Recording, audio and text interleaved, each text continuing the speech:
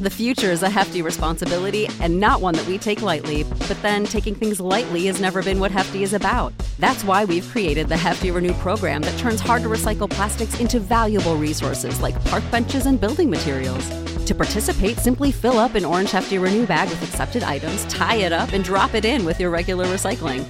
That's it. It's that easy. It's time to rethink recycling with Renew. Particular valued resources may vary by geography. More info available at heftyrenew.com. Sick of being upsold at gyms? My guy, you're currently a base member? For $90 more, I can upgrade you to our Shred membership. For $130 more, you'll be a Swole member. And for just $300 more, you'll reach Sweat Platinum. At Planet Fitness, you'll get energy without the upsell. Never pushy, always free fitness training and equipment for every workout. It's fitness that fits your budget. Join Planet Fitness for just $1 down and $10 a month. Cancel anytime. Deal ends Friday, May 10th. See Home Club for details. But we got what it takes for the cycle to break. Revolution lives in me. I belong. Hi, you guys. Welcome to the Untamed and Unashamed podcast. This is a place where together we can navigate through life's ups and downs with all of the vulnerability, compassion, and openness that we can muster. Along with the help of guests from all walks of life, we'll discover new truths while doing some unlearning, and we'll gain valuable tools for becoming who we already are, while also uncovering our divine gifts. I'm Jade Bryce, and I'm so happy that you're here. What would life look like if your body, mind, and spirit were attuned to true wealth? Well, our guest today is a certified public accountant, spiritual practitioner, and the founder of Conscious Money. She provides us with practical and meaningful ways to up-level our relationships with money, and she is teaching us all how to liberate ourselves from shame, fear, and scarcity that's attached to money. She says, I've witnessed firsthand the impact money can have on a person's body, mind, and soul. We all have unique beliefs about money built from our upbringing and experiences. Our mindsets, paired with societal conditioning, are core components of financial planning that this industry overlooks. We all carry inherited feelings around money that don't serve us and the people we love. It's time to reestablish a healthy view of money, grounded in universal laws and inner clarity. She's here to help us integrate the material and spiritual components of money, and she goes beyond budgets and spreadsheets to uplift and transform. Her grounded approach combines practical and metaphysical elements, drawing on her knowledge of universal laws, energy work, meditation, and manifestation. She is a bridge between spirit and money. Please help me welcome Rana Wilson to Untamed and Unashamed. Hi. Good morning. I found you experienced your work for the first time during Sisu Society with Maddie Moon. And that was the first time in my entire life, I'm turning 37 this year, that I thought of money as conscious and as a spirit. And it completely transformed even my relationship with myself, because before I thought of it as conscious and as a spirit, there was so much worthiness wounds with it. And then when I thought of it as like an extension of myself and as just placing that word conscious in front of it, for some reason, it healed so much of my worthiness with it and just my relationship with it, which is just transformational, all around in life. So I'd love to hear your story about how that transpired for you and how you're now leading that for other people.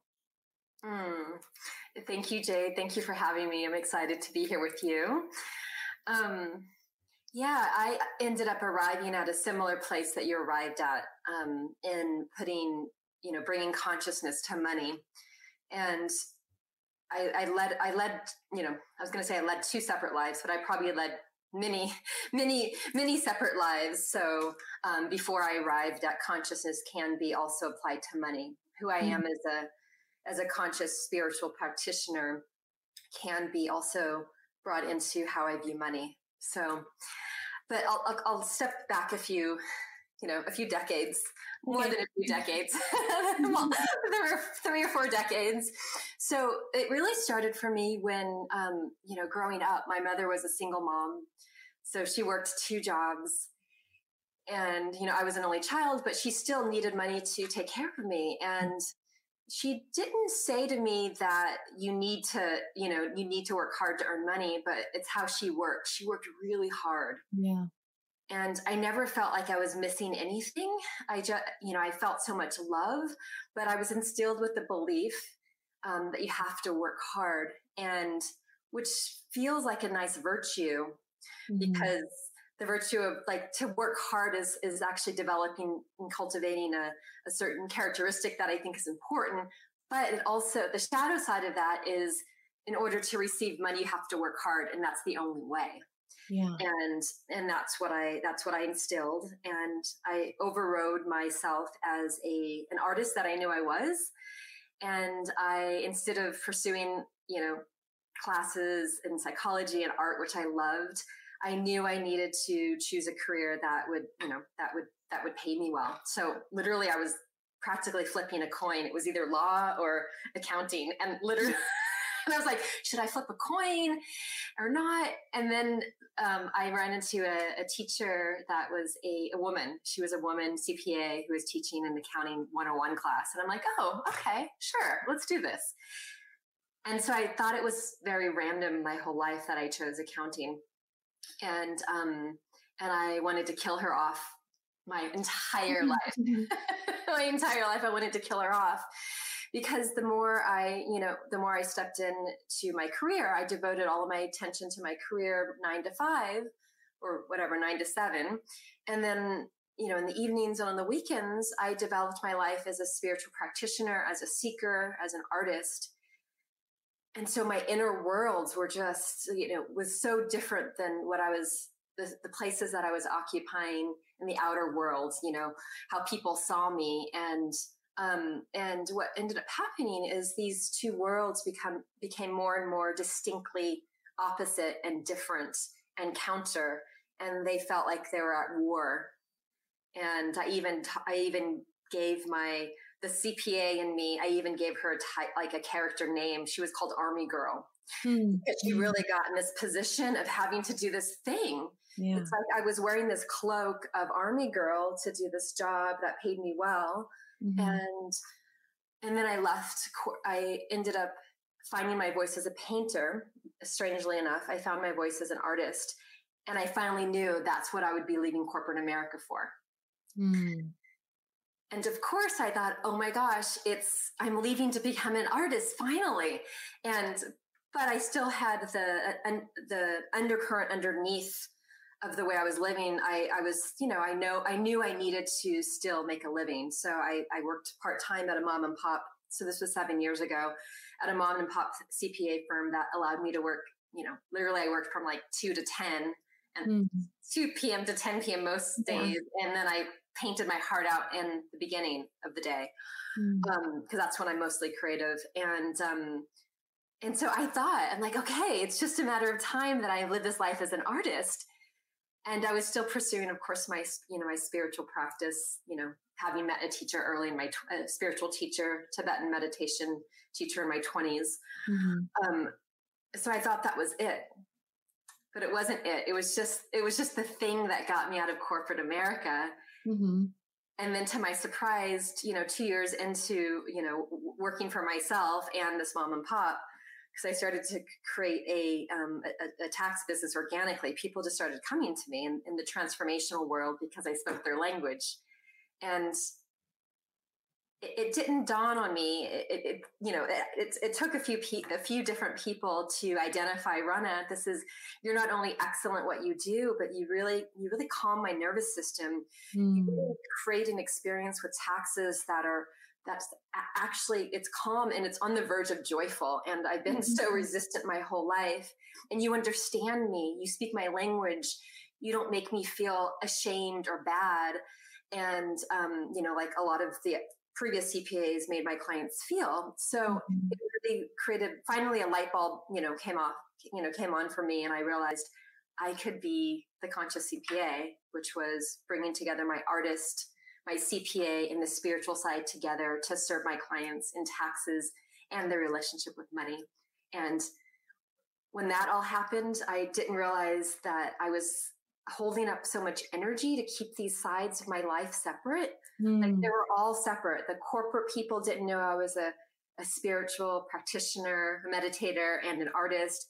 And then my meditation community, my Sangha, I really left out of the conversation that I'm a CPA. Like I tried to hide it as much as possible. I would literally donate my monthly, contribution, like kind of like under the carpet, under the door, because I was so ashamed and so embarrassed by, it felt fraudulent that, that I was a CPA, but a spiritual practitioner. And so I had to really come in grips with my own relationship to money. And it then became very clear. I got to see money as divine and as spiritual as my own inner world, and everything changed. Yeah. That's really good. So a couple of things come up for me here. I think that something you experienced that I'm still working through is that sometimes we can dishonor our gifts. Like with you having this gift with money of being the CPA, which that's what I actually wanted to study finance in college. And, with my ex-husband in my early 20s, or I like to say first husband instead, but then it makes it sound like I've had a second and I haven't. But, I made this like whole budget book for us for the whole first year of our marriage. And I had so much fun helping people with budgets and like how to save and things like that. And I've always had this interest in money. But I think one of the gifts that I feel like I've maybe dishonored is that for 15 years now, almost all of my money has come from image-based ventures.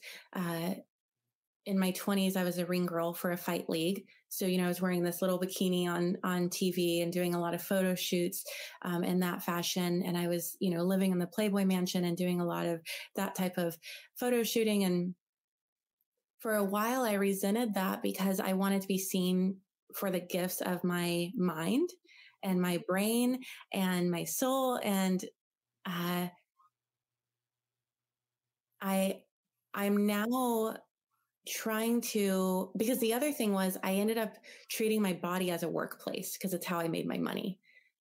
So there was two things there that kind of, I allowed to mess with me. But what I'm trying to work towards in this last year is more seeing that gift as a bridge and being able to use them both. Because there is what you said, that feeling of fraud, being a CPA and a spiritual worker, there's this feeling of still having my image-based career, which that career is full of, most of the people I work with are very conservative minded people. It's a different type of image based than the other, but it is image based. I'm hired based off of image to try to raise sales for this company. And that, compared to the tantric work that I'm doing with people, is like polar opposite, and something that could even possibly get me fired from this job. And then I also have I have an OnlyFans. And so even though I'm not doing nude work on there like I was in my 20s, it's still seduction based. It's still image based. And then I'm still doing the spiritual work with people. So it does feel like four different like worlds that don't really intermingle the way that I would like them to. But I'm trying to figure out, is this a gift that I can use as a bridge to work in the healing realm? Or is this really just currently funding while I get this to take off? So I'm still trying to decide and feel into all of that. I know that none of them make me feel like at war with myself. None of them make me feel divided. So it's not that I feel like, oh, I can't wait to get out of this. It's more just that I want them all to kind of flow together if I'm going to do them all. Ideally, I'm just doing the spiritual work. But yeah, that's where I'm at right now. So that comes up. I don't know if you have anything to say about that before I say the second thing that comes up. Well, I really love that. And I love what you're intuiting and you're asking, you're in the inquiry of the question. It's, how is this one world, this image-based world, is that serving you? And, and it's making you a certain kind of money. And I feel like that activity can serve you and provide you with the means to develop, spiritually, and develop, your deepest art, your expression as an artist. I mean, I see you as an artist. I see you as this, beautiful woman, but you're an artist you're really in the tantric world. You're really, you're moving energy from your body, from your heart, right? You're connecting all of the energy. And I actually think that there is a way that you could, bring more of who you are to each side. So it feels a little bit more, if you were my client, I would say, hey, explore bringing some of the tantric elements into the traditional image-based world, even if it's through your eyes. And you probably already do it and you don't know that you do it, right? When you take somebody in, like through the image, whether it's live or camera or print work, there's a way to embody the tantrika that really honors this modality that you actually you're perceiving as to be more valuable. So that I believe that they are a bridge. And certainly in the CPA world, like it provided me as a CPA so much money to really take all the courses, take all the classes that support what I'm doing now. So, and to really to honor that and to really be in gratitude. It's like, oh, thank you for providing me with this abundance. Yeah, I love that. One of my mentors, Mary Margrave, said that I often think that isn't part of my work that I'm here to do, but that it is because she says as a priestess, as a Mary, someone who carries Mary Magdalene energy, those people are coming into contact with that, whether either of you are acknowledging it or not. So I try to remember that as well. And that's very confirming for it. So thank you. The other thing that came up was your story around, your mom being a single mother and watching her, feel exhausted through making money and working multiple jobs. So, when you spoke at the Sisu Society, the memories that came up for me were also, my mom was a single mother of 3 kids. She worked 60-hour weeks. And when she was home, she was just exhausted. She would sleep, all weekend, didn't have the time for us or the energy for us. And so early on, I felt like, making money and providing is exhausting. And then,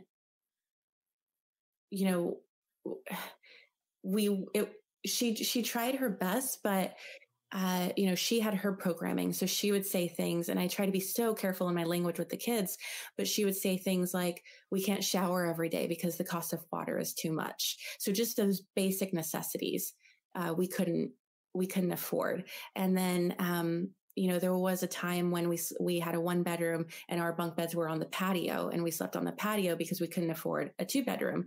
And I knew that was different from my kids at school, from the other kids at school. And we weren't allowed to tell the kids because we can get kicked out of the apartment. We couldn't have people over. So there was these basic necessities that felt, even though she was so exhausted from working, that we didn't have these. And then, then when I was allowed to shower, I couldn't use conditioner because the conditioner was too expensive, or the shampoo. It was like everything was always micromanaged with the mindset of not enough. And then, fast forward to teenage years, I started working full time right before I turned 13, and then left home at 14 and, was living in my car and on benches. And I was a waitress during the day, a newspaper girl at night. So working 2 different jobs by age 14, but I never had any money because it all went to like whatever expenses I had at that age. And I was trying to homeschool myself. And so then here I am, I'm spending all my time trying to make money, but I have nothing to save for it. And it felt, also like, I remember you asking, what do you feel when you hear the word money? And with all those memories, I felt very, not enough. I felt rigid. I felt stressful. And then you asked us to place the word conscious in front of it. So the word conscious money, I felt open and grateful and receptive and in union. So all of that came up for me hearing about you growing up with a single mom as well. I am curious what your work was like on releasing the negativity that you had attached to money, and how we can do that. Yeah. So I thank you for sharing your story. It's really vulnerable to share our stories, and I appreciate that. I just want to reflect before I answer your question. Yeah. It's how beautifully you actually followed in your mom's footsteps, Mm-hmm. right? Working really hard, working multiple jobs. And you did the thing that you knew to do, because that's, our parents are often our biggest role models. Mm-hmm. And until we recognize that there's another way, we don't know. First, we have to become aware. So for me, I didn't know that there was another way. I lived, this was the way to do it. And that's all I knew, right? There wasn't an artist. At the time, there wasn't an artist that showed me how to embody receiving, being paid well for doing what you love. All I knew was there's starving artists. And I'm like, ooh, I don't want to be that. And I just lost my train of thought. So I'm just going to, so I knew that there were artists, right? And I saw my mother working hard, and it wasn't until I knew that I always intuited that there was something more, which led me on a path of, a path of transformation, and, a path of, seeking teachers. And at the time, so this was over, I'm 46. So this was like over 20 years ago, 25 years ago, I was seeking, more than that. In high school, I was seeking out teachers, but spiritual teachers and gurus and shamans didn't exist. The word shaman didn't exist. Yoga, the word yoga and meditation was such a weird word. Yeah. I remember having to lie to people. It's like, I took this class, I'm like, what's weirder, yoga or meditation? And I think that I think yoga was less weird than meditation. So I would, tell people, I took a yoga class, even, so I just felt like the more I turned my attention inward, the more it started showing me that there's a way out. There's another way. And it was a way that, unfortunately, what I had to journey through, and I think a lot of people have to journey through, when they find a way out that's different than their parents, and then they get confronted with, they're actually going to be, severing off the bond. Right. Because if I'm not following, and it's all like, it's not in our conscious mind, it's underneath, it's in our unconscious mind, the fear of, oh my gosh, if I walk a different path, I'm going to lose connection to my family, my parents. I'm going to lose that bond. And it's really real. I will say that my mother passed away when I was 30. And so she was super, super young. And that's when I started painting in public. To mourn the loss of my mom, I started painting, and before then I started painting. It was all hidden. All of my poetry and my art was all hidden. And it now dawned on me after reflection that, like, I was afraid I was subconsciously afraid to cut off that bond. And it's not like it's not like my mother said to me, oh, you can't be an artist. She didn't say that, or you shouldn't be an artist, or you need to have a career. That's not a career. She didn't say any of those things, but I internalized, I'm supposed to work hard, and I'm not supposed to do what I love. And also the thing with, with women back then, that long ago, is I don't even think they knew. They weren't even allowed to answer the question, what do I love? What would I love to do? And so now it's such a beautiful time for women because we get to be in that inquiry. Like, what would you love to do? What would bring you, what is your heart desire? And so we get to walk a very different path with our parents than our parents, but we have to be willing to take an uncomfortable step that feels like risking the bond. Mm-hmm. And it's ultimately not going to risk the bond because any good parent is going to then, be proud of their children for them doing what they love. So the point is, I don't think we need to lose a parent in order to be able to then take a different kind of risk. That just happened to be part of my journey. Yeah. Yeah. And sometimes, like, I know for me, it was a little bit of the opposite of, I was so scared to become the stressed out, tired mother because I was a single mother. So I stayed with my kid's dad for twice as long as I really knew I needed to, because I didn't want to become the single mother that was worried about money. And it didn't even occur to me that I could feel the way that I feel right now as a mother, that's not receiving support from her kid's father. And I empathize, like you did with your mother. I remember one time we didn't have money for food and we had been going to this church. It was a mega church, like 14,000 people. And I remember he used to say, if you're tithing, hold it up in the air and you'll receive a blessing. If you're not tithing, keep your hand down. So it was like those who weren't going to give were not going to receive this blessing. And so there was two, sides of that. There was you have to give to receive a blessing. But if you don't have anything to give, then you're basically, not going to receive this blessing. But anyhow, one time my mom went to have a meeting with him because we didn't have money for food. And she asked for support. And he said, well, do you tithe? And she said, no, I don't even have money for food. And he said, well, maybe you can go ask the Catholic Church. And so I remember and I empathize so much with my mother in that moment because how much, even as a mother, as an adult who was working so hard, how much these worthiness narratives were given to her,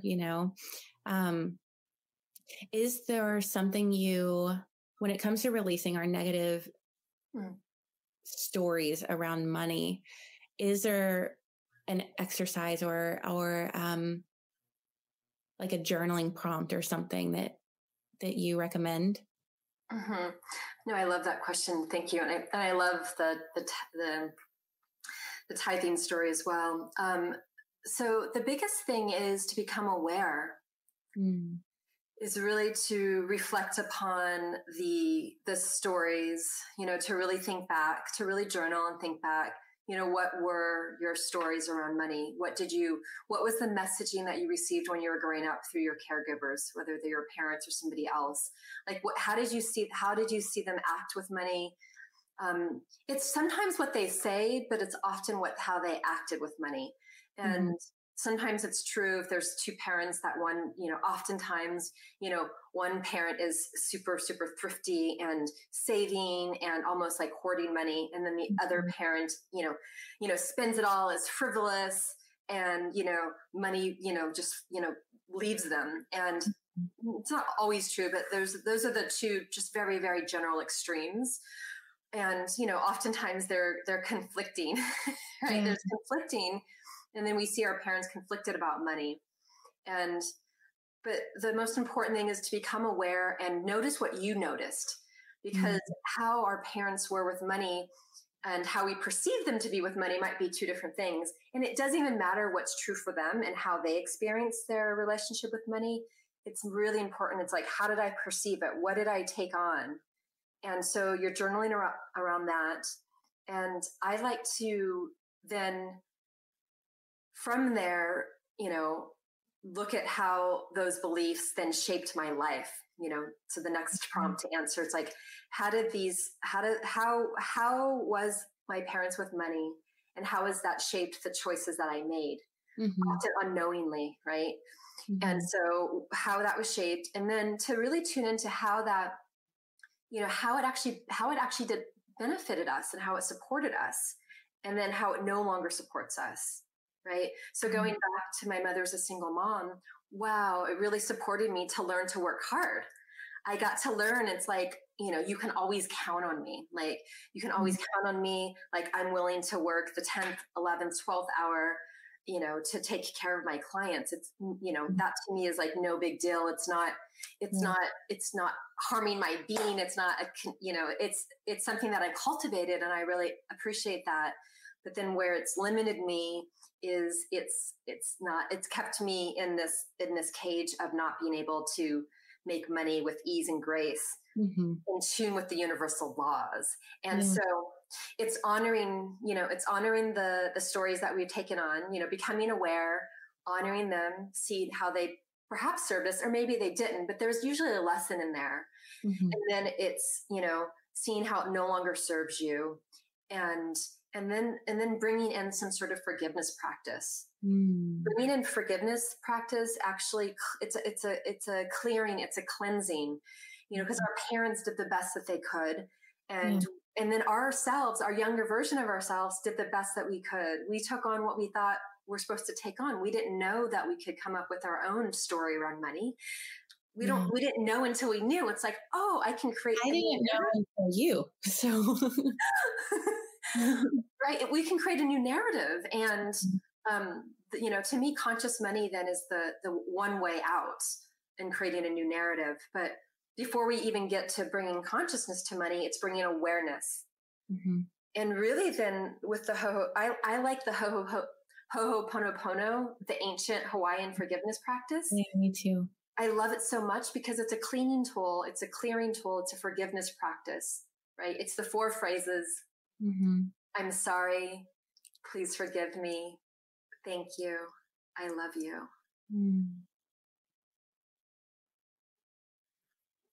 Yeah, I love that. And it's not saying that you did anything wrong. It's not, it's really acknowledging that something outside of our natural way of being has gotten into our mind body system. And then it's really petitioning the divine, whatever we call the divine, higher self, infinite intelligence, source, God. It's petitioning, something higher than our mental, right? Our mind, to help us. We're really forgiving ourselves. And then, so when we forgive ourselves for taking on, unknowingly taking on these beliefs, these limiting beliefs, we're also forgiving the other person. And of course, if some people have experienced a lot of trauma with money, like really like, oh, that wasn't, somebody did something that, was really not good. We're not actually saying that what they did is okay, but we're creating forgiveness so that we can be free, to free ourselves. Like, because if we have any resentment or grievances towards anybody else, that's the place to start. Because like even the place to start is, and one of the assignments I also have my clients and people that do any part of conscious money work, one of the things I also have you do and take inventory of is, how do you look at other people with money? Right? So how do you think about people with lots of money? Like, do you judge how they spend it, how they receive it? And so anytime you're judging somebody else, you're creating tension in your own being around receiving money and being with more money. And the idea is to be in an open, receptive place versus, tension filled and having some contraction in your body. Yeah, that's so good.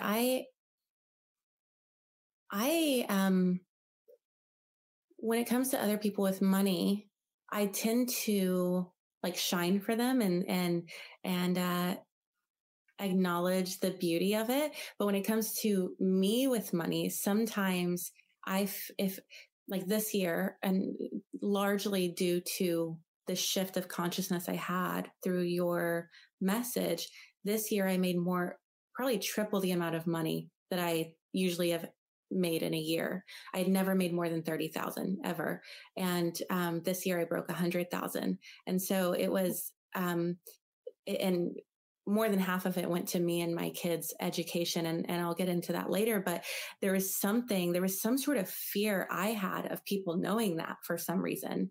I don't know if it was that, I don't know what I thought would happen if they would judge me for how I came by it, or if they would, there's part of me that thinks they would expect more of me or from me or something, which, yeah, I have to really sit with that, because I just started to think about that this week, that I started to all of a sudden, now once I realized what my number was this year of what I made, there was this fear of saying it out loud. I don't know why. That's something I'm digging into.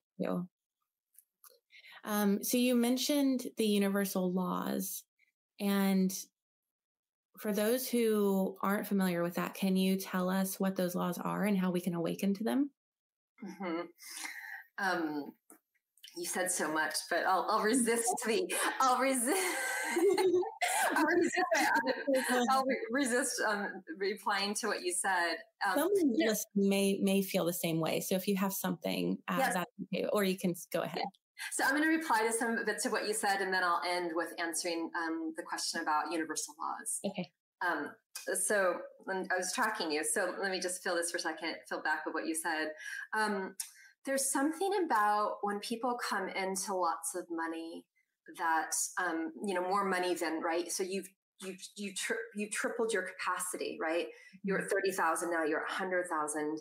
And that's really beautiful. And what's really important as you expand in receiving, if you're not careful and intentional, then you're going to hit an upper limit of what you're going to allow yourself to receive. And then money will kind of start slipping through your fingers. That's and so that's an important thing to know, because to be able to shore up your nervous system each step of the way, because I also work very much in the body, because it's an embodied experience to be with money, because money is energy and our bodies are energy. The whole world is energy. And so we don't want to leave the body out.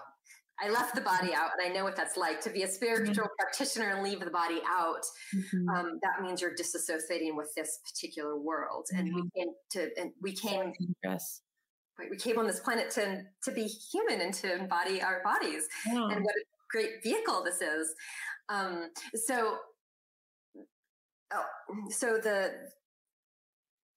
just say one of the things, and it's tying into another question that I know you have. So I'm just gonna weave with it, if that's okay. Okay. Yeah. Okay. So when we're expanding into receiving more money, then we need to bring in we need to then bring in the pillar of prosperity that I work with, integrity. The integrity aspect is the piece of putting in really procedures and structures to account for and acknowledge your money. Whether that's hiring a bookkeeper, whether that's doing your own, tracking your income and expenses on Excel, whether it's doing it on paper. It's like just taking the next step to honor the flow of money. Because when you honor the flow of money, you become more intentional, you become a safer container for more money to come, and for money to stay with you. Yes, I'm a CPA, so I do have the lens of a CPA, but beyond the dollars and cents that traditional accountants look at, there's a way to create your income and your expenses in a way that is meaningful. That it's not just, what you made and what you spent, but there's a story, there's a narrative that what you spend tells. And when you honor that, and when you become conscious of it, how did I spend my money? Is the money that I'm spending, is it congruent with what I say is important to me? Are there any leakages? Is there any ways that I'm not spending my money that I say is important to me? Can I make ideas to bring a level of non-judgmental awareness so that you can make different choices? And then when you make different choices, all of the different choices shift the life that you're experiencing. And then going into universal laws, so I'll weave that in. So, part of, the universal laws is basically what the laws that govern the universe, is the laws that govern the flow of the universe. And what I mean by that is it's really easy to pinpoint what's not universal laws. So what's not universal laws are all the limiting beliefs that we've taken on. Like it has to, we have to work hard. We have to control, manipulate, compete, force things into being. Versus tuning in, which is tuning into who we actually are, the truth of our being. So when we tune into the truth of our being, the way in which we live life and we are with money starts to shift, because the lens in which we look through the world with is shifted. Like the consciousness becomes shifted. And I will work with people in Conscious Money. There's, 4 different pillars that we work with. And, one of them is shifting our consciousness, because we can't really shift our circumstances truly unless we're shifting our consciousness. Yeah. And Einstein said it the best. And I'm just going to read the quote because I don't want to screw it up, because I shift it around all the time. But, Einstein said, you cannot solve a problem from the same level of consciousness that created it. You must learn to see the world anew.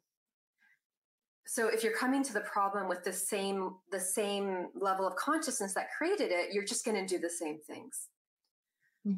Shift your consciousness first, which I guide people, and I think we'll get to this at the end of meditation, to shift your perception around money. But you shift your consciousness first, and then you enter the realm of looking at your money. I love that. So the 4 pillars of prosperity, one is integrity, one is shift your consciousness. What are the other 2? Yeah. So one is integrity. We've been talking about them all along, but great question. I love bringing it into a cohesive, cohesive steps to kind of understand, right? So integrity, and then shifting your consciousness. I like to call that attunement, because we're really attuning to our natural state of being. And then we have purification, which we talked about in the beginning, which is, really looking at our money stories and, looking at them and shifting them. And then we have alignment. And alignment is where we consciously create, and we recognize that we are the creators of our world, that we are a co-creator. Yeah.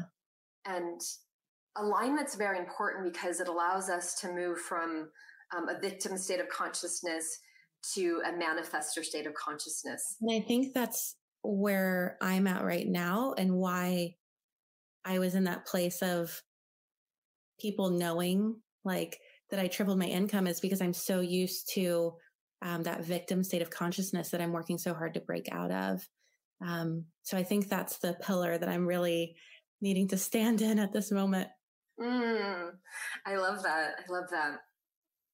So was that all you had to say on the pillars? Well, I just want to, I just feel like it's really important to, when you come into, more money, to really honor it, like to really energetically pause and celebrate and thank, be thankful for what you've received.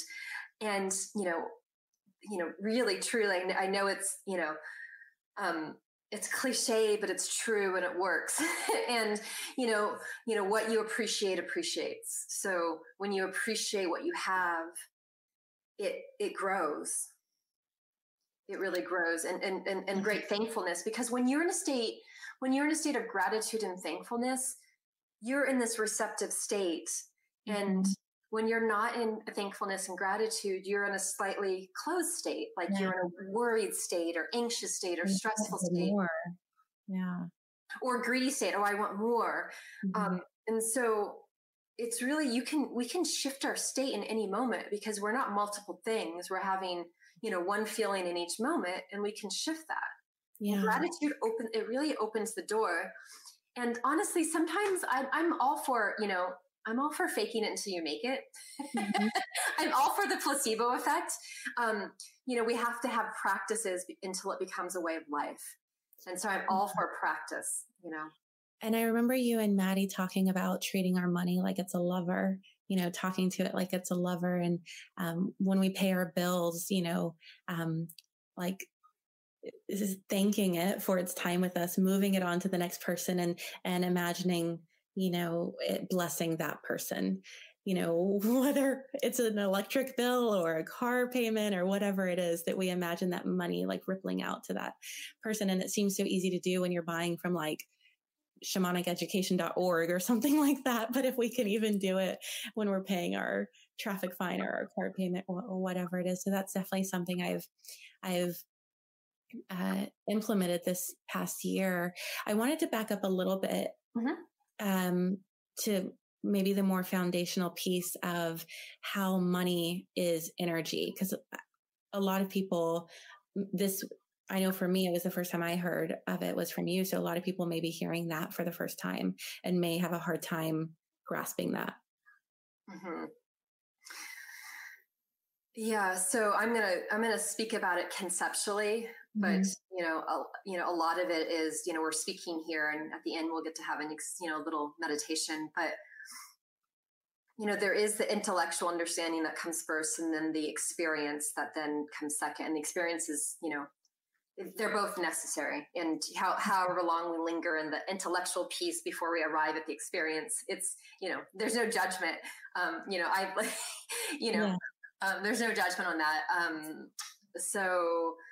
But the energy is best experienced because the energy is the experience. So what I'll say about money as energy is, everything is made up of energy, and we're made up of energy. And, money, for example, right? Money in and of itself, what is money?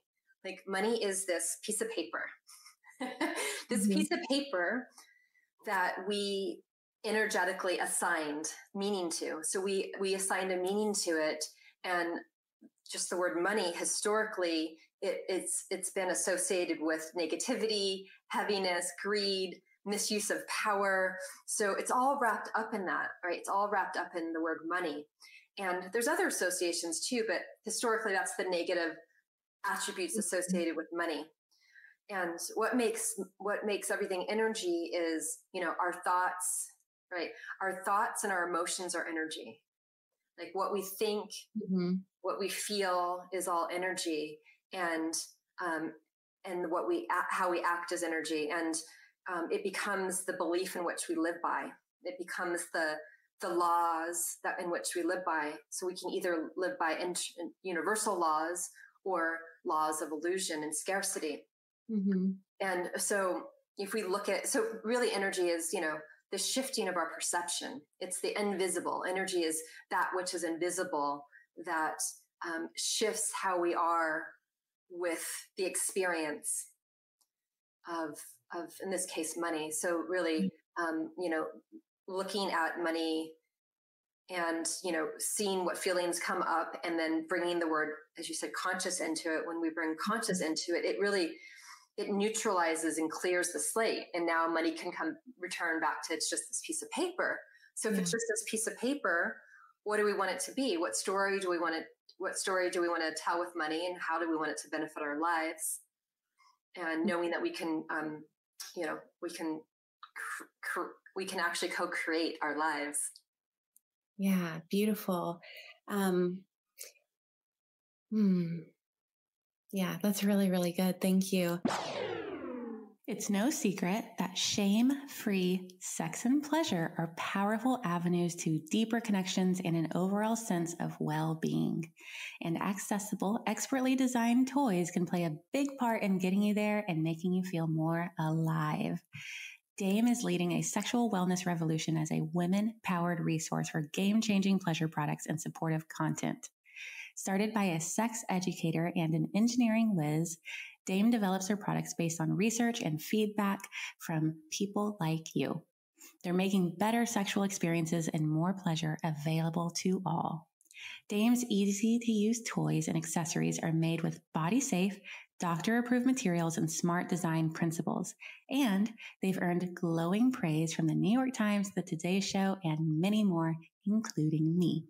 Whether you're looking to shake things up with your partner or upgrade your self-care routine, they've got something for every nightstand. Even better, Dame offers 3-year warranties and hassle-free returns within 60 days, so your satisfaction is literally guaranteed. And I will guarantee you satisfaction because I use their products myself. They're amazing. My favorite one is their suction toy. I call it the clit sucker, but it's spelled AER. It's called Air. It's a powerful arousal tool for fans of oral stimulation. It creates thrilling pulses of air and a soft seal around your clitoris so you can go all the way right away. Guys, I have like 8 to 10 orgasms almost every time I use it. I use it during sex and in my own pleasure practice. You will not be disappointed. They're also sending me a bunch of their other products, so I'll keep you updated. But as of right now, this one's my favorite and I highly recommend it. Go to dameproducts.com and use code JADE today for 15% off your order with Dame. Now on with the show. So in that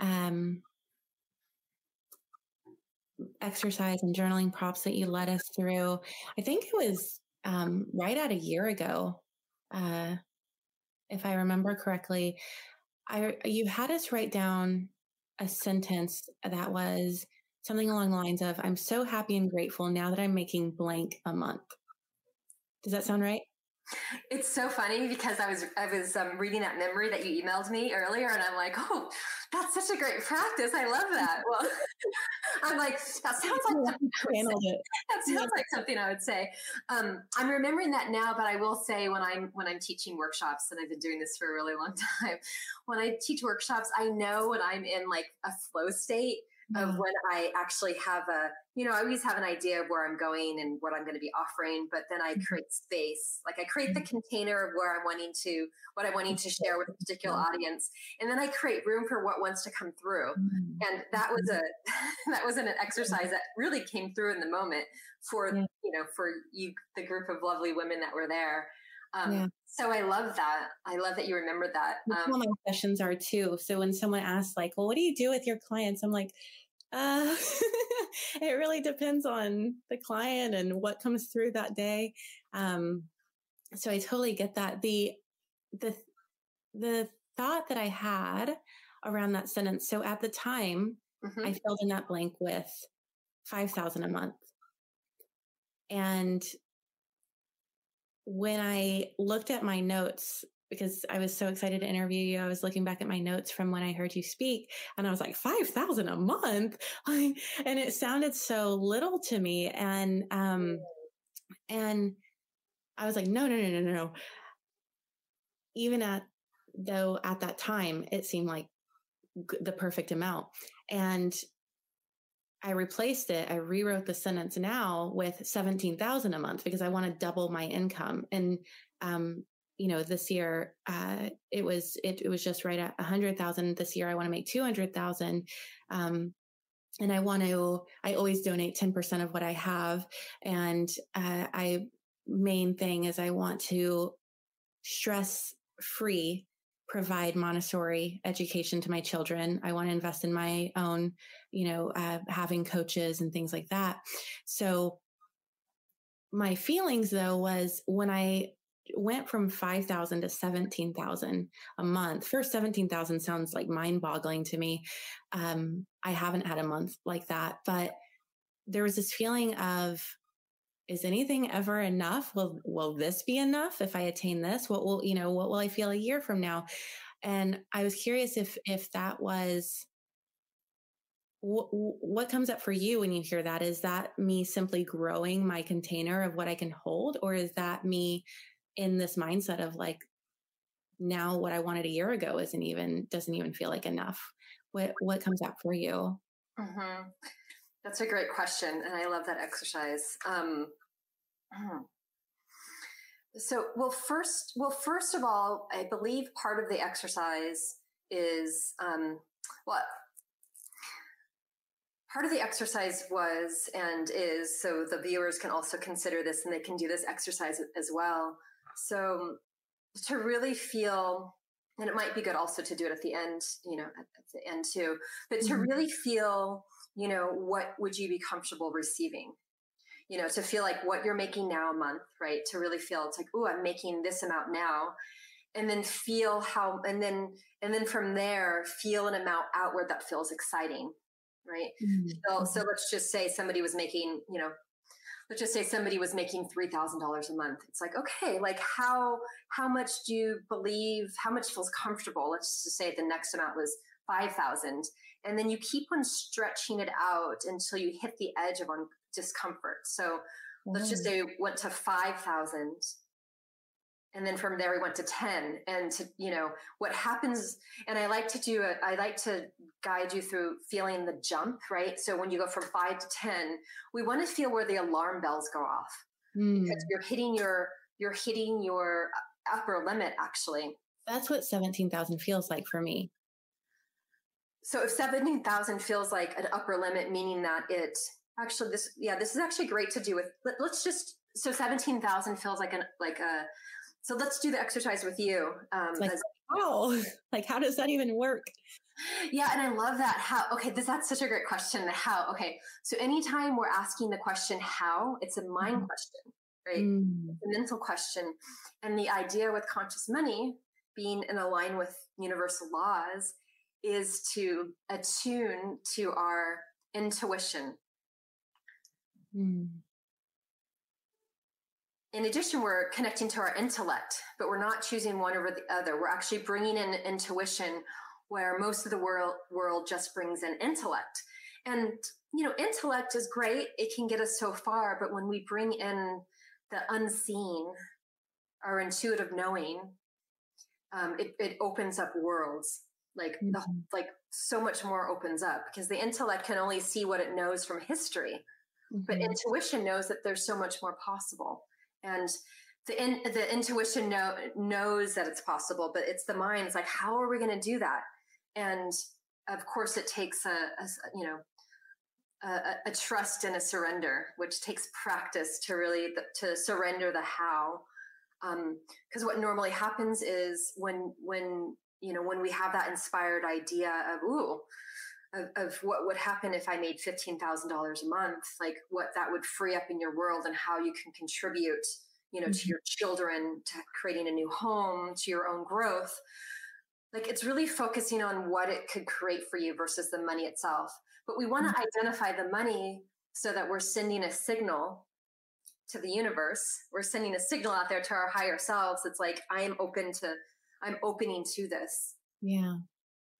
Because we don't always speak about the money that we desire. And right, we all know when we write down goals, when we write like a goal that is truly, felt, like a goal with, great desire and great meaning, it turns into this passion.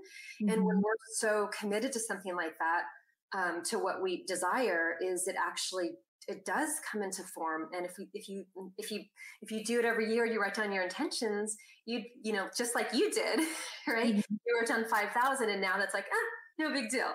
Yeah. So the idea, with you, I would love to guide you through really, so eyes opened or closed, however you want to do it. So you've felt like 5,000, right? You feel 5,000. So just feel, I'm going to close my eyes with you to be in this. Okay. Here with you. I'm going to close my eyes. So just feel 5,000. Right. So feel what feelings, what sensations come up when you feel $5,000. So you're noticing any parts in your body that feel at ease, relaxed, constricted, open, tight.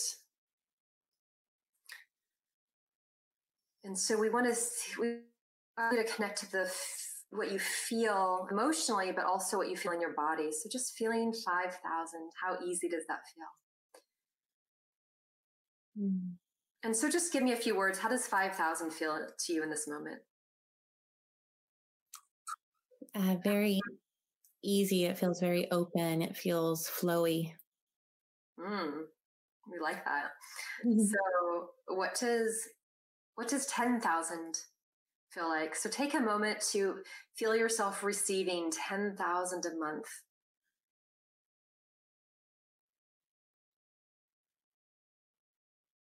Yeah, that feels open as well. It feels easy. And it also, there's this feeling of like pleasure.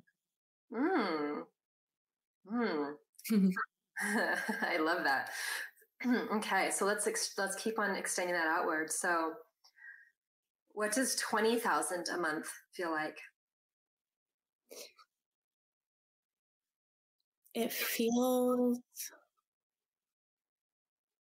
so like when you said 10,000, my yoni felt really like pleasurable and open and receptive. And when you said 20,000, there was this like, when you get in the ice bath or when you get in a cold shower and like everything kind of like jolts, it felt kind of like a jolt, which I don't know if it was like a jolt of excitement or a jolt of like, oh, it's a lot. But my stomach also felt smaller. Like before it felt open and expansive and receptive. And even though it still feels open, it feels smaller. Beautiful. Beautiful. But there's a feeling of excitement too, of like, oh, that would be amazing. I love that. I love that. Okay, so we're going to keep 20,000 as a marker for a moment. So let's bring it down to 17,000. So feeling yourself receiving 17,000 a month. And then when you're ready, share how your body feels, how your emotions feel. There's still a bit of tightness in the stomach, but there's also this feeling of like before it was flowy. In this, it's still receptive, but in like a determined, responsible way. It feels a little bit more stern than it does like feminine and soft and pleasurable.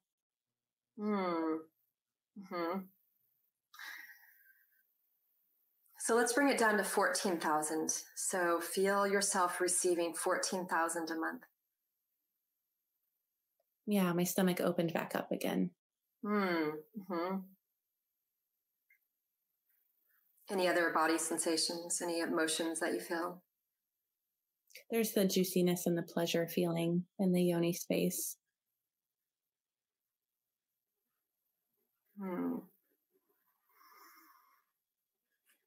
Beautiful. So I think we of course we can continue going from 14 to 15 to 16 and kind of can feel into the different pieces, but let's work right now between 14,000 and 17,000. So right now your nervous system is saying that $14,000 feels comfortable and spacious, right? Spacious, playful, light, pleasurable. And anytime we're moving from that place into a place that feels, more linear, a little bit tighter, less embodied, that we're hitting, we're actually then overriding our nervous system, and we're moving into territory of needing to make something happen, right? Because then your mind comes into play. It's like, okay, what needs to happen? How do I do this? And it's more of a different kind of focus. Like the focus moves from the body to the mind. Can you feel that? How it just shifts upward a bit. Yeah.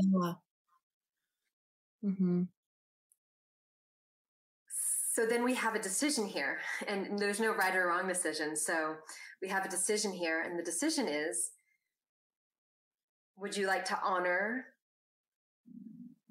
and stay with 14,000, or would you like to expand into 16,000? Yeah, there's a feeling of wanting the expansion.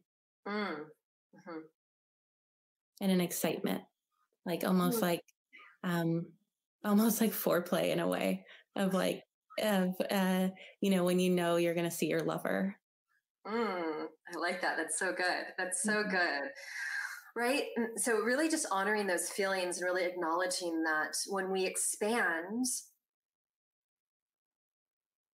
when we expand, there's like this excitement, and then there's this like contraction, this opening and contraction, like the beating of the heart, this opening and this closing as you expand into this new paradigm. And the idea is to support the expansion so that you're feeling a greater expansion than you are the contraction. Mm-hmm. So what amount are you wanting to expand into? Was it originally it was 17,000, but right now, my body feels very like, yes, like, I feel like I often get yes and no's from my yoni because of, the type of work I've done in the last year around being connected to that part of my body. And there's just this big, like juicy, flirtatious yes with 16,000, even though it's $1,000 difference. It feels very like that's my lover that I'm excited to be with. Oh, I love that. I love that. Let's play with that, right? Can you see how that just feels juicier and more interesting? Mm-hmm. And it was just $1,000 down. It was just like $1,000 down, created a different type of relationship, this lovership with money. And right, the lovership with money, the beloved money as the beloved, as your like intimate partner. Mm-hmm. Like, there's a level of excitement that's there and a level of desire. Like you get to bring in your desire and your pleasure. Yeah. So let's meet and expand into the 16,000. Okay. So your feet, if they're not firmly on the ground, make sure your feet, the soles of your feet are on the ground, and your hands could softly lie on your lap or wherever they like. So first, let's take 3 deep inhales and exhales. You're breathing down into your belly. So you're allowing your belly to rise, like pregnant belly breath. So taking 3 deep inhalations and exhalations on your own.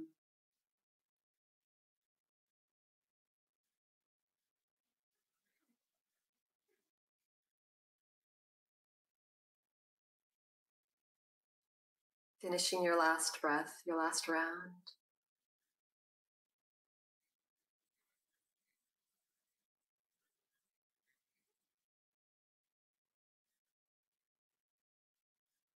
And then from here, noticing your feet. So noticing your feet, I don't know if you're with shoes or not shoes. So it doesn't matter what you have on your feet, but feel the soles of your feet. Feel your feet as if they were like the palms of your hands, as if they had eyes, as if they had breath in them, and they're kissing the ground. So like filled with energy. So you're bringing energy and awareness to your feet.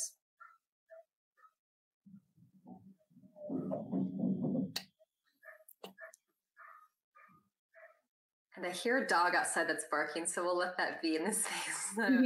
So just feeling your feet. So just feeling your feet breathe into the space and allowing yourself to ground into the earth. So feeling yourself connected to the earth.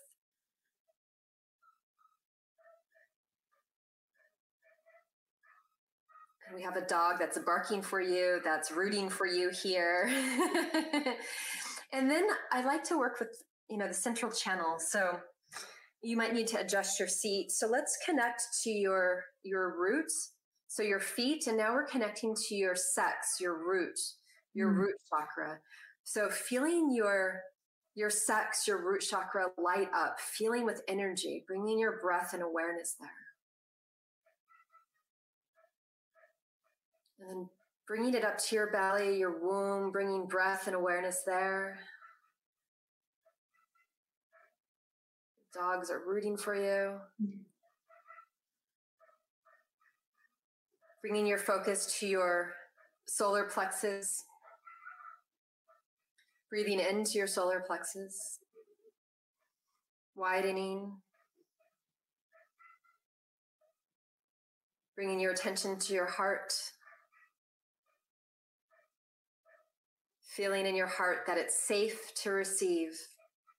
It's safe to receive.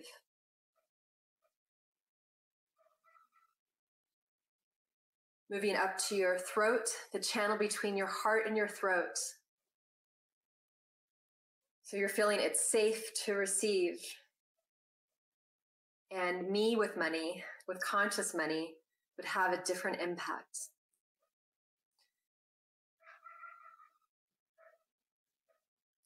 And then you're moving to your forehead, your third eye. Then we're moving to the crown of our head. And then to the space above the crown. So feeling 6 feet above the crown of your head. So this is one opening to you and your higher self, to you and your intuitive nature. So you're bringing this part online that can easily receive anything that your heart truly desires.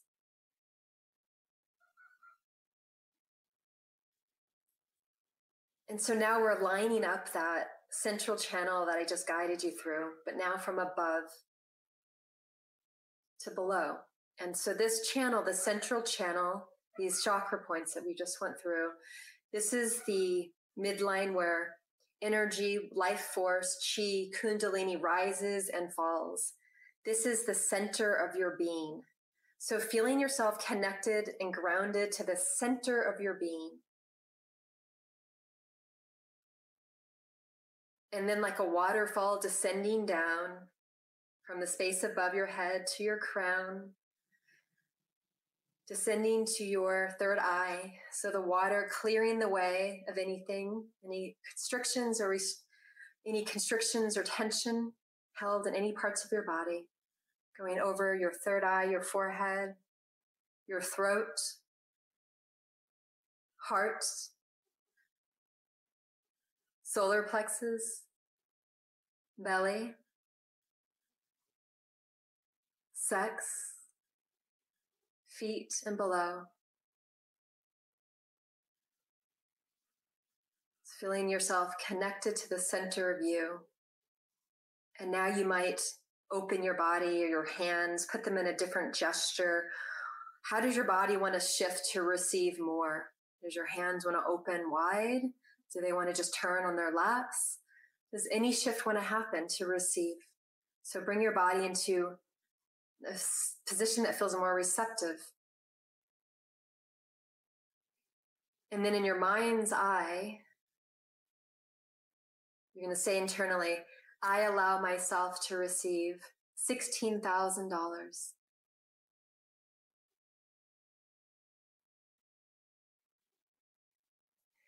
I allow myself to be the conscious creator of $16,000, knowing that me being with more money would provide more impact to my life, my children's lives, and those around me. That this money would be of great service, could be used as a tool.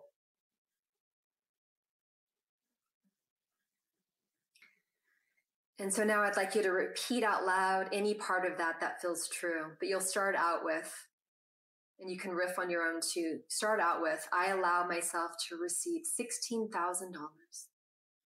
I allow myself to receive $16,000.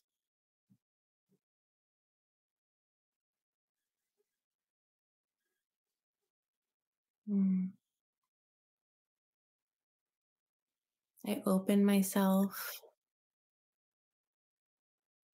and I agree to be a good steward of this money and to allow it to make a positive impact in those lives around me that are in need, knowing that abundance is simply having enough to share.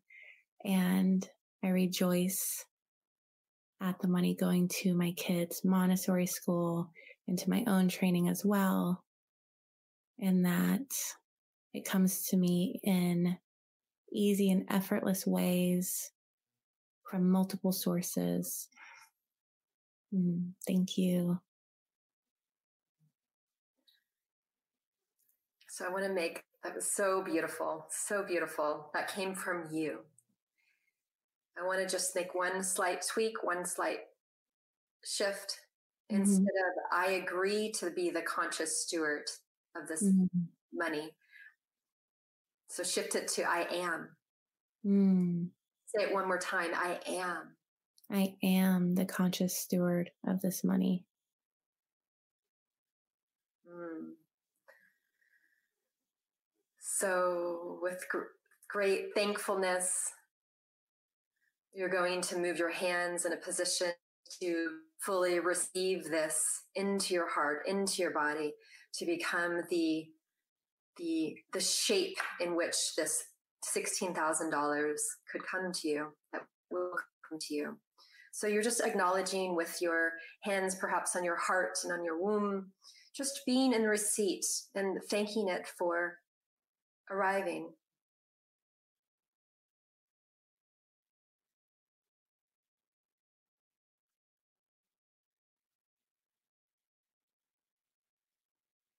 And before we open our eyes, I'd like you to articulate, how do you feel now about receiving $16,000?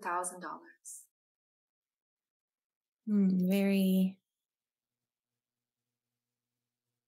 excited, alive, tingly, open, and full of gratitude.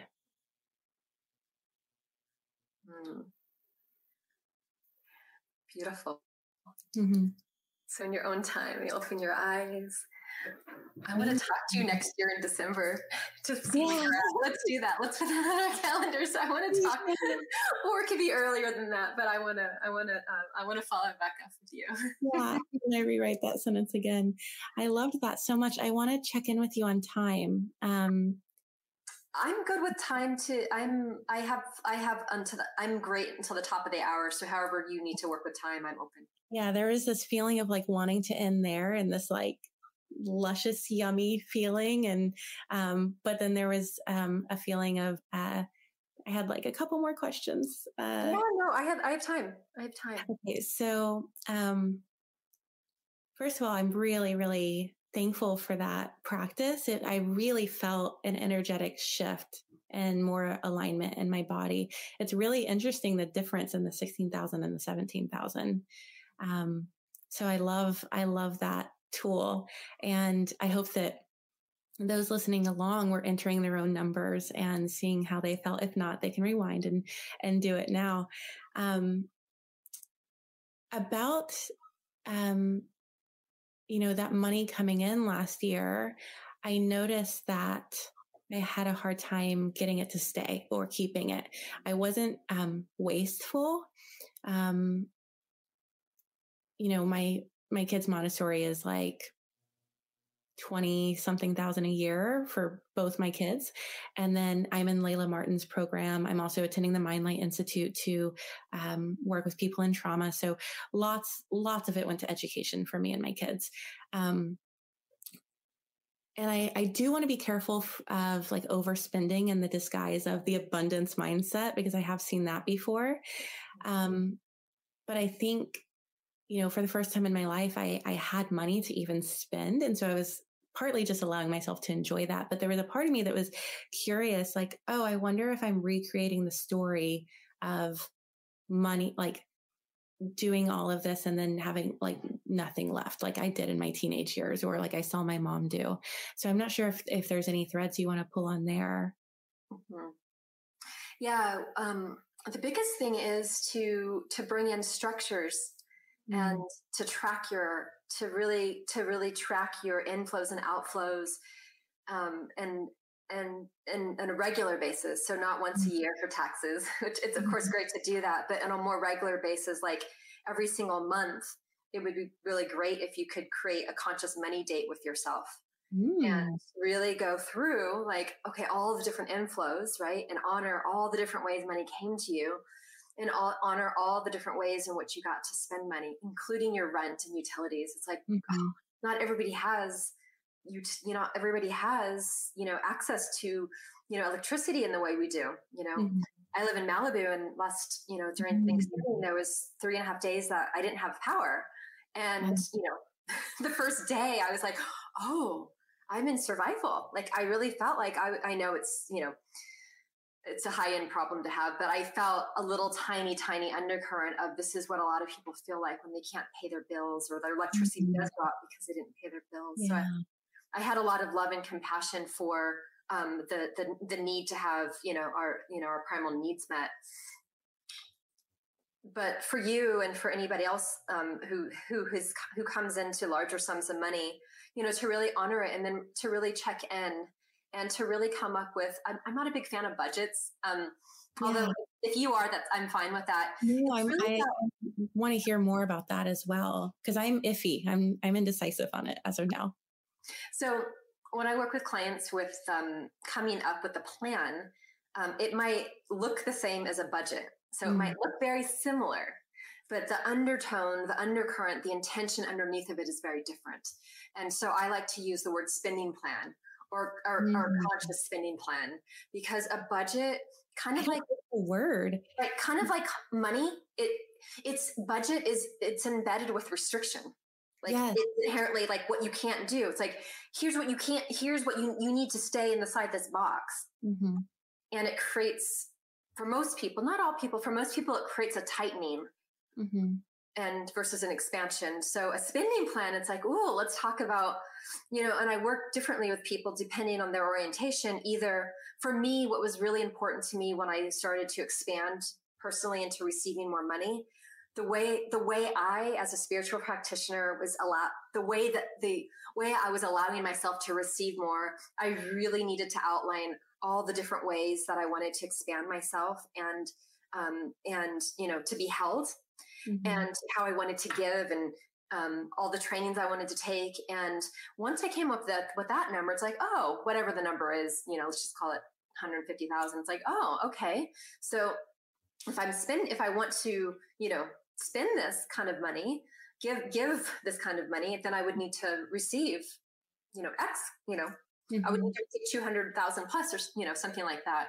And so it's kind of a backing into it that seems to work nicely, because you're creating a balance, right? Yeah. And the idea is to create a balance in your nervous system.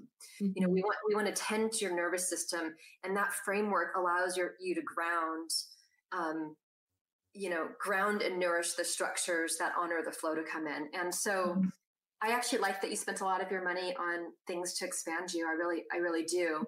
And yes, it's not to mindlessly spend, but also come up with, we also don't want to get into we also want to be, I don't want to say careful, but we want to be mindful of, saving money from a state of scarcity. I better save because, what am I going to do? I'm going to need, what are you going to do when you retire? And I'm all for retirement, but not out of scarcity. I'm all for saving money, but not out of scarcity or hoarding money, to flag it for a particular reason. It's like, I want to set aside money so I have a cushion. I want to set aside money because I want to invest in my children's education. I want to set aside money to buy a house. And so really consciously flagging the money and creating a spending plan that really honors your values feels really good to me. So then you're not just accumulating all this cash, in your bank account out of scarcity. So that's really important. Yeah.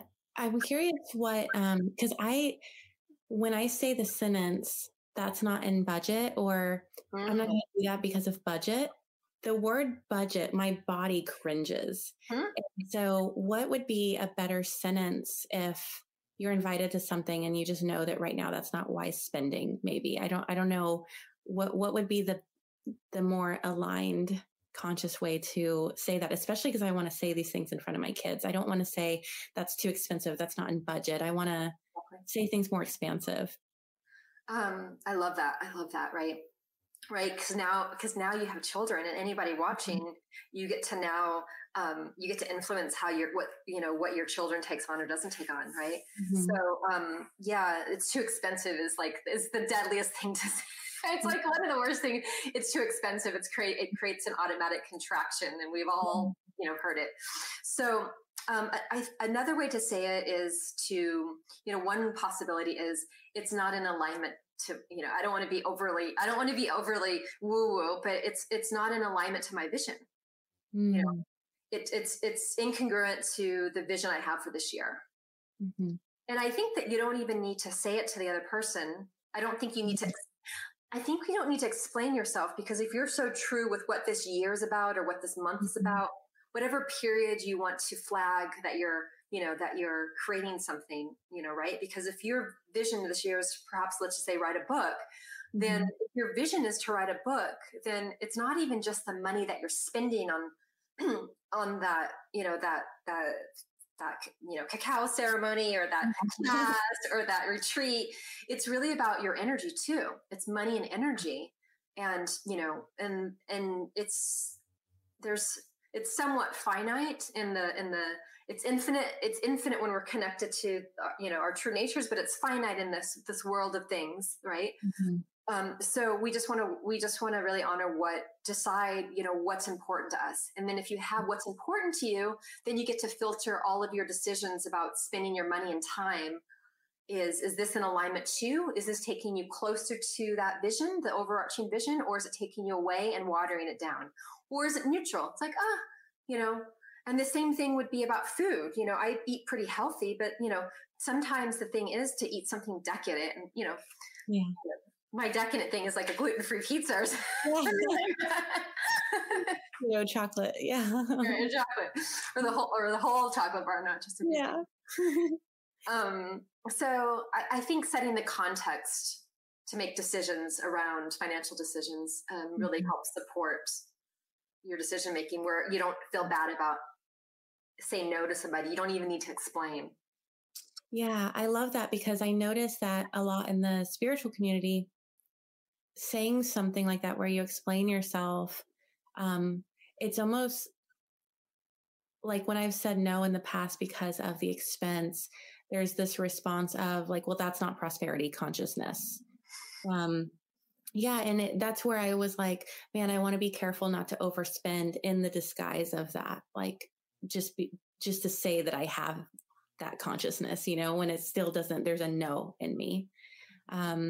So thank you for that. I like you don't need to explain. That's something I've also worked on this year, in my recovering codependency.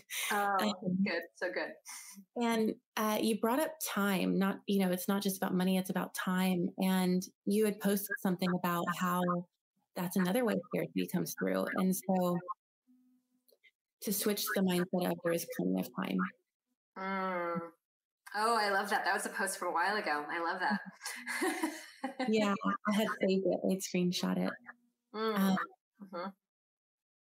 And you said, I'm hearing a little echo, so hopefully, apologies to everyone listening. You said, show me, instead of feeling those feelings of limitation around time, to say, higher self, source, infinite intelligence, show me how to best utilize my time, what needs to be tended to that serves why I am really here, what needs to not be tended to and let go, what needs to be done to ground me. And that's going to be really, really useful in, like you said, in the time of trying to write a book or create or whatever it is. So thank you for that. The last question I have before the lightning round is, how do you know how much to charge clients? I know that's a big question. It's a big question, but I'll just say very quickly about time is when I actually feel like I don't have time, that's when I get myself on the cushion and meditate, even if it's 5 minutes. And what you just spoke about is the inner dialogue that I'm having. So that's a practice that people can have when they feel like they don't have a lot of time. How do you make more time? How do you make more time? You actually stop to do the thing that's actually going to nourish you, that's counterintuitive to your mind, that doesn't think it has enough time. It actually opens up time.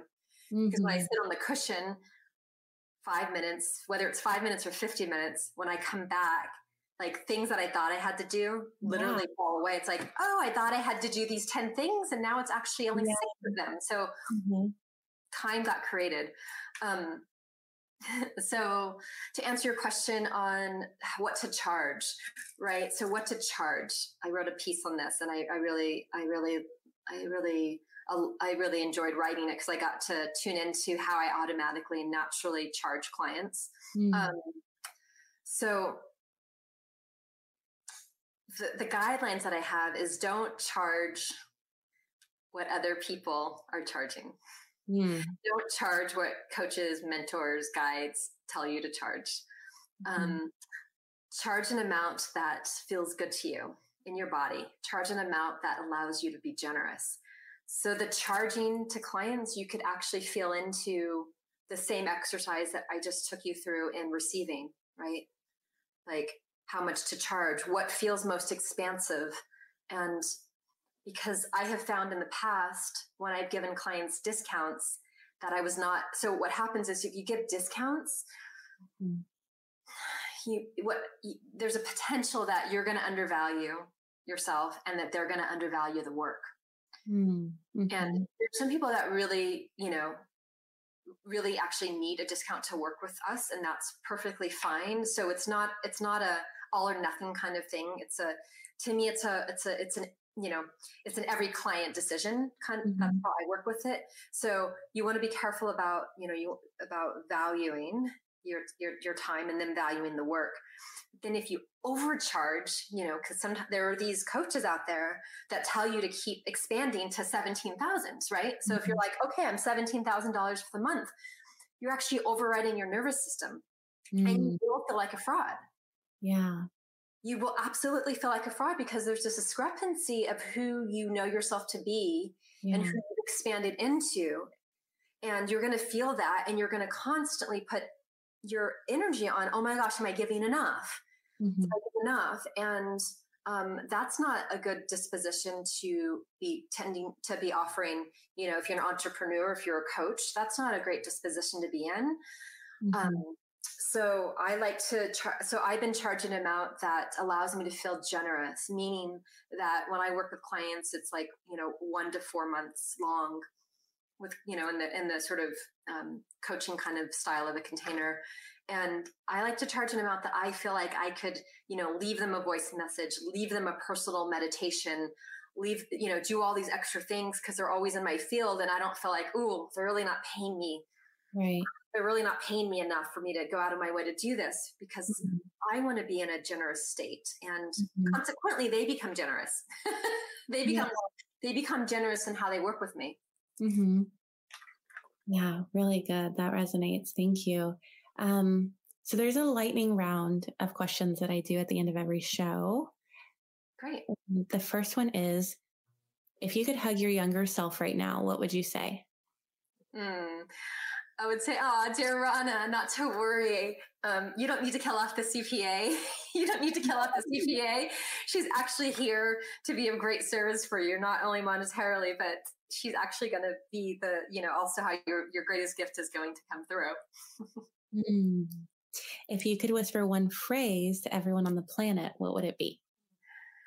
You could be, do, and have everything your heart truly desires. I love that. If you could have the whole world read one book, which would it be? The Big Leap from Gay Hendricks. Oh, The Big Leap.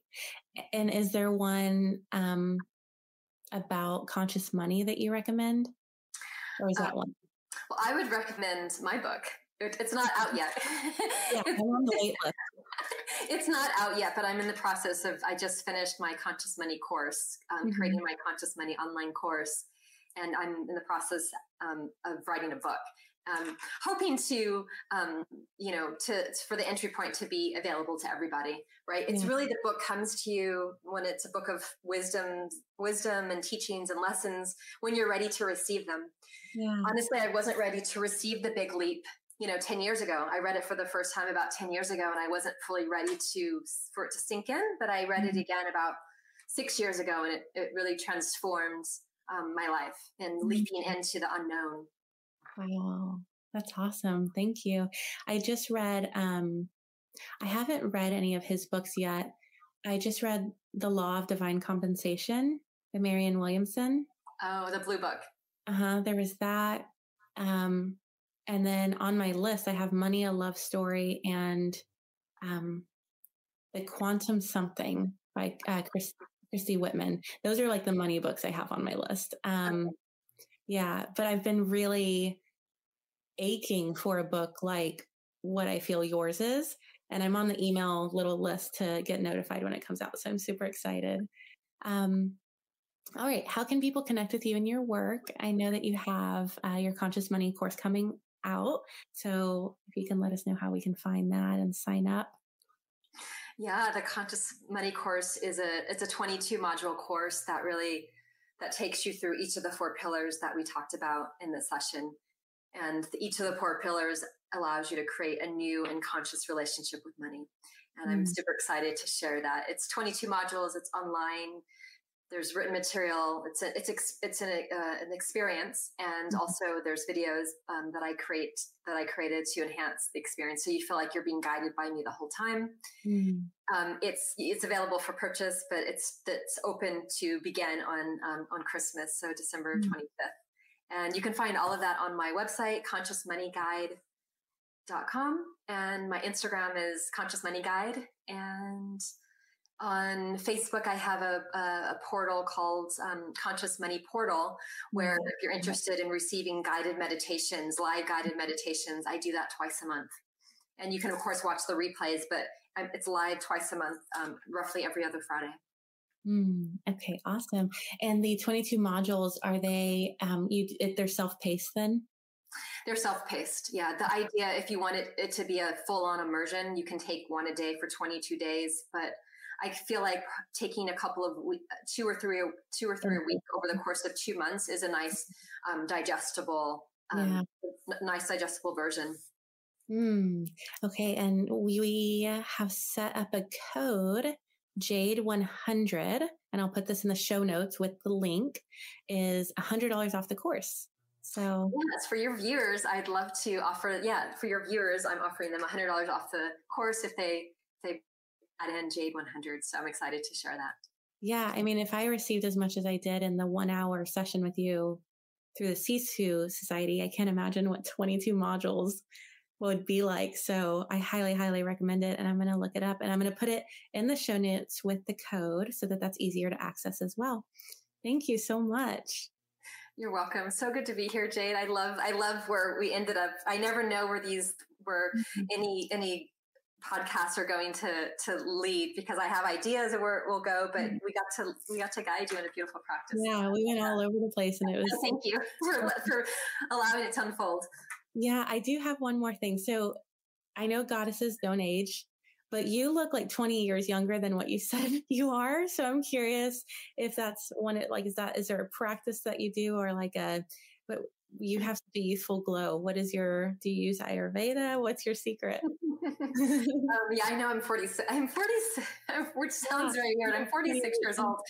Honestly, I feel like, moving into being attuned with universal laws and being in the effortless flow and ease and grace, that it really, this vehicle, gets to be, loved. And it's like I get to love my vehicle through ease versus constriction. Honestly, if you were to look at me probably 10 years ago as Army Girl, as a corporate CPA, I probably looked much older. Yeah. I probably looked much older 10 years ago as Army Girl. Yeah, when someone's like in their dharma, they're living their purpose, they just glow. And honestly, like Deepak Chopra. I mean, Deepak is not aging. He looks like he's getting younger, actually. So I feel like it's really what we digest, what we take in, which is what we take in with our minds, our hearts, our food, conversation, people sexually, right? So it's everything that we ingest in our nervous systems either make us more youthful or less youthful. Yeah. I would love to, I'm going to reach out to you, or feel free to reach out to me whenever you want this year, but I'm really excited to see how your money unfolds now that you've expanded your nervous system to receive more. I'm so excited. Yeah. And I feel like part of the expansion is also just being in your transmission field. So like the people who sign up for your work, they're getting the coding of all the work that you've done. And I feel that from the time I heard you on Sisu Society and the time today, like being in your transmission field feels more expansive. The question of how isn't as loud, So thank you for that. Thank you for all the work you've done and all the coding that you have in your field that I'm able to absorb. So thank you. Thank you for recognizing that. I absolutely feel there's a transmission of conscious money, and that's me holding it. It's going to look differently for everybody, but I get to hold this. Hey, this is what conscious money feels like in my body. So I'm glad you intuited that. Of course. Yeah. Well, thank you so much. I know I've had you on here for a long time, so I'll let you get on with your day, but thank you for getting on early and taking so much time with me. I'm wishing you a beautiful day. Yeah. Talk to you soon. Bye. That felt so good. I hope that you guys followed along in the meditation. If you didn't, I would re-listen and go to that part and, use the journaling prompts as well. I can't tell you what a difference her work has made for me because I had so many worthiness wounds around money. And I wanted to share with you the letter that I wrote Money, because she talked about forgiveness and the Ho'oponopono exercise. So I wrote, "Dear Money, I'm sorry that I've always had a desperate feeling towards you, as if there's not enough. I'm sorry I felt sad, mad, and stressed when it comes to you. I'm sorry I haven't seen you as conscious and as spirit and as a gift I am worthy of receiving. I want a peaceful relationship with you, one of joy and freedom and blessings and intentionality. I am open to it. I release all the low vibrational feelings towards you and replace them with healthy, high vibrational ones. I'm sorry. Please forgive me. Thank you. I love you." And then there's a few mantras that I had written down from her. There's the one, "I am so happy and grateful now that I'm making blank a month." And you can use that meditation to fill in that blank. And then there is, "I am so happy and grateful now that money comes to me in increasing quantities through many sources on a continuous basis." Guys, I love that one. I love that one a lot. And then another one is, "There's plenty of money in the world and so much of it is falling in my lap in easy and effortless ways." That one feels really good too. And then you can write down 3 things you desire. So I wrote 3 things I desire. 1, I desire the podcast to be fruitful and abundant and that I'm able to live off of it. This was a year ago. So, I would include my coaching in that. I'd like to live off of the podcast and my coaching. The second one is, I desire my kids in Montessori. Well, they now are. So that feels good to read that from a year ago and know that it's happening. So, the new one is, I desire to keep my kids in Montessori. The third one is, I desire to be a healer and for my practice to be abundant financially. Yeah. So I know that I'm a healer and I am believing that my practice will become more abundant financially. And then the last thing I have written down here is on love. This is something she also shared on her page.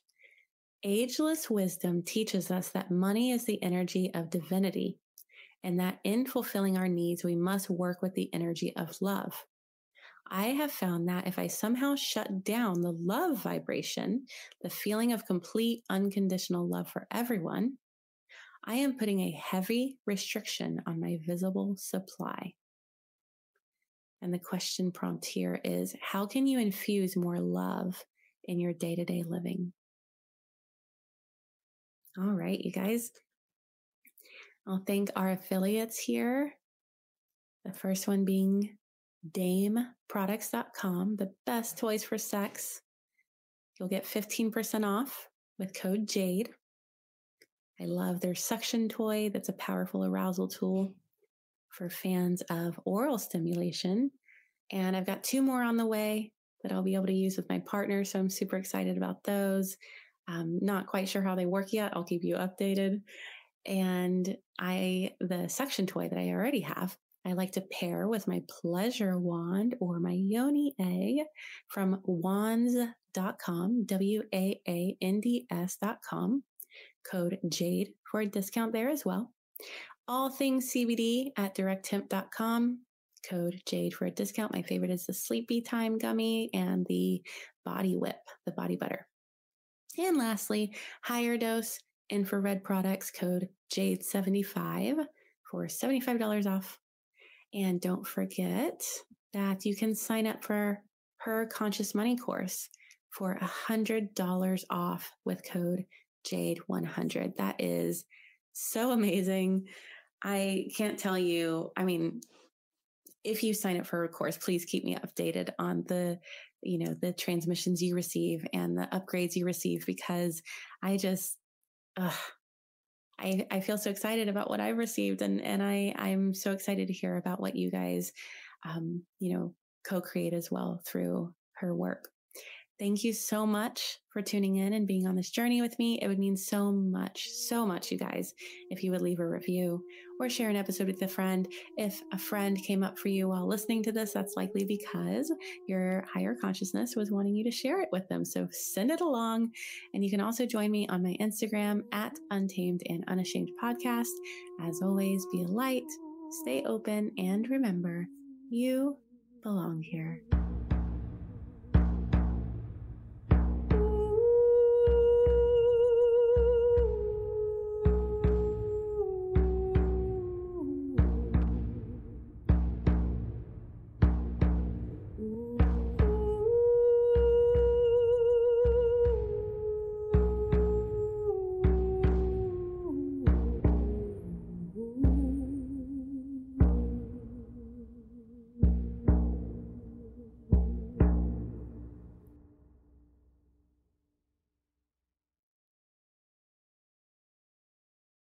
Sick of being upsold at gyms?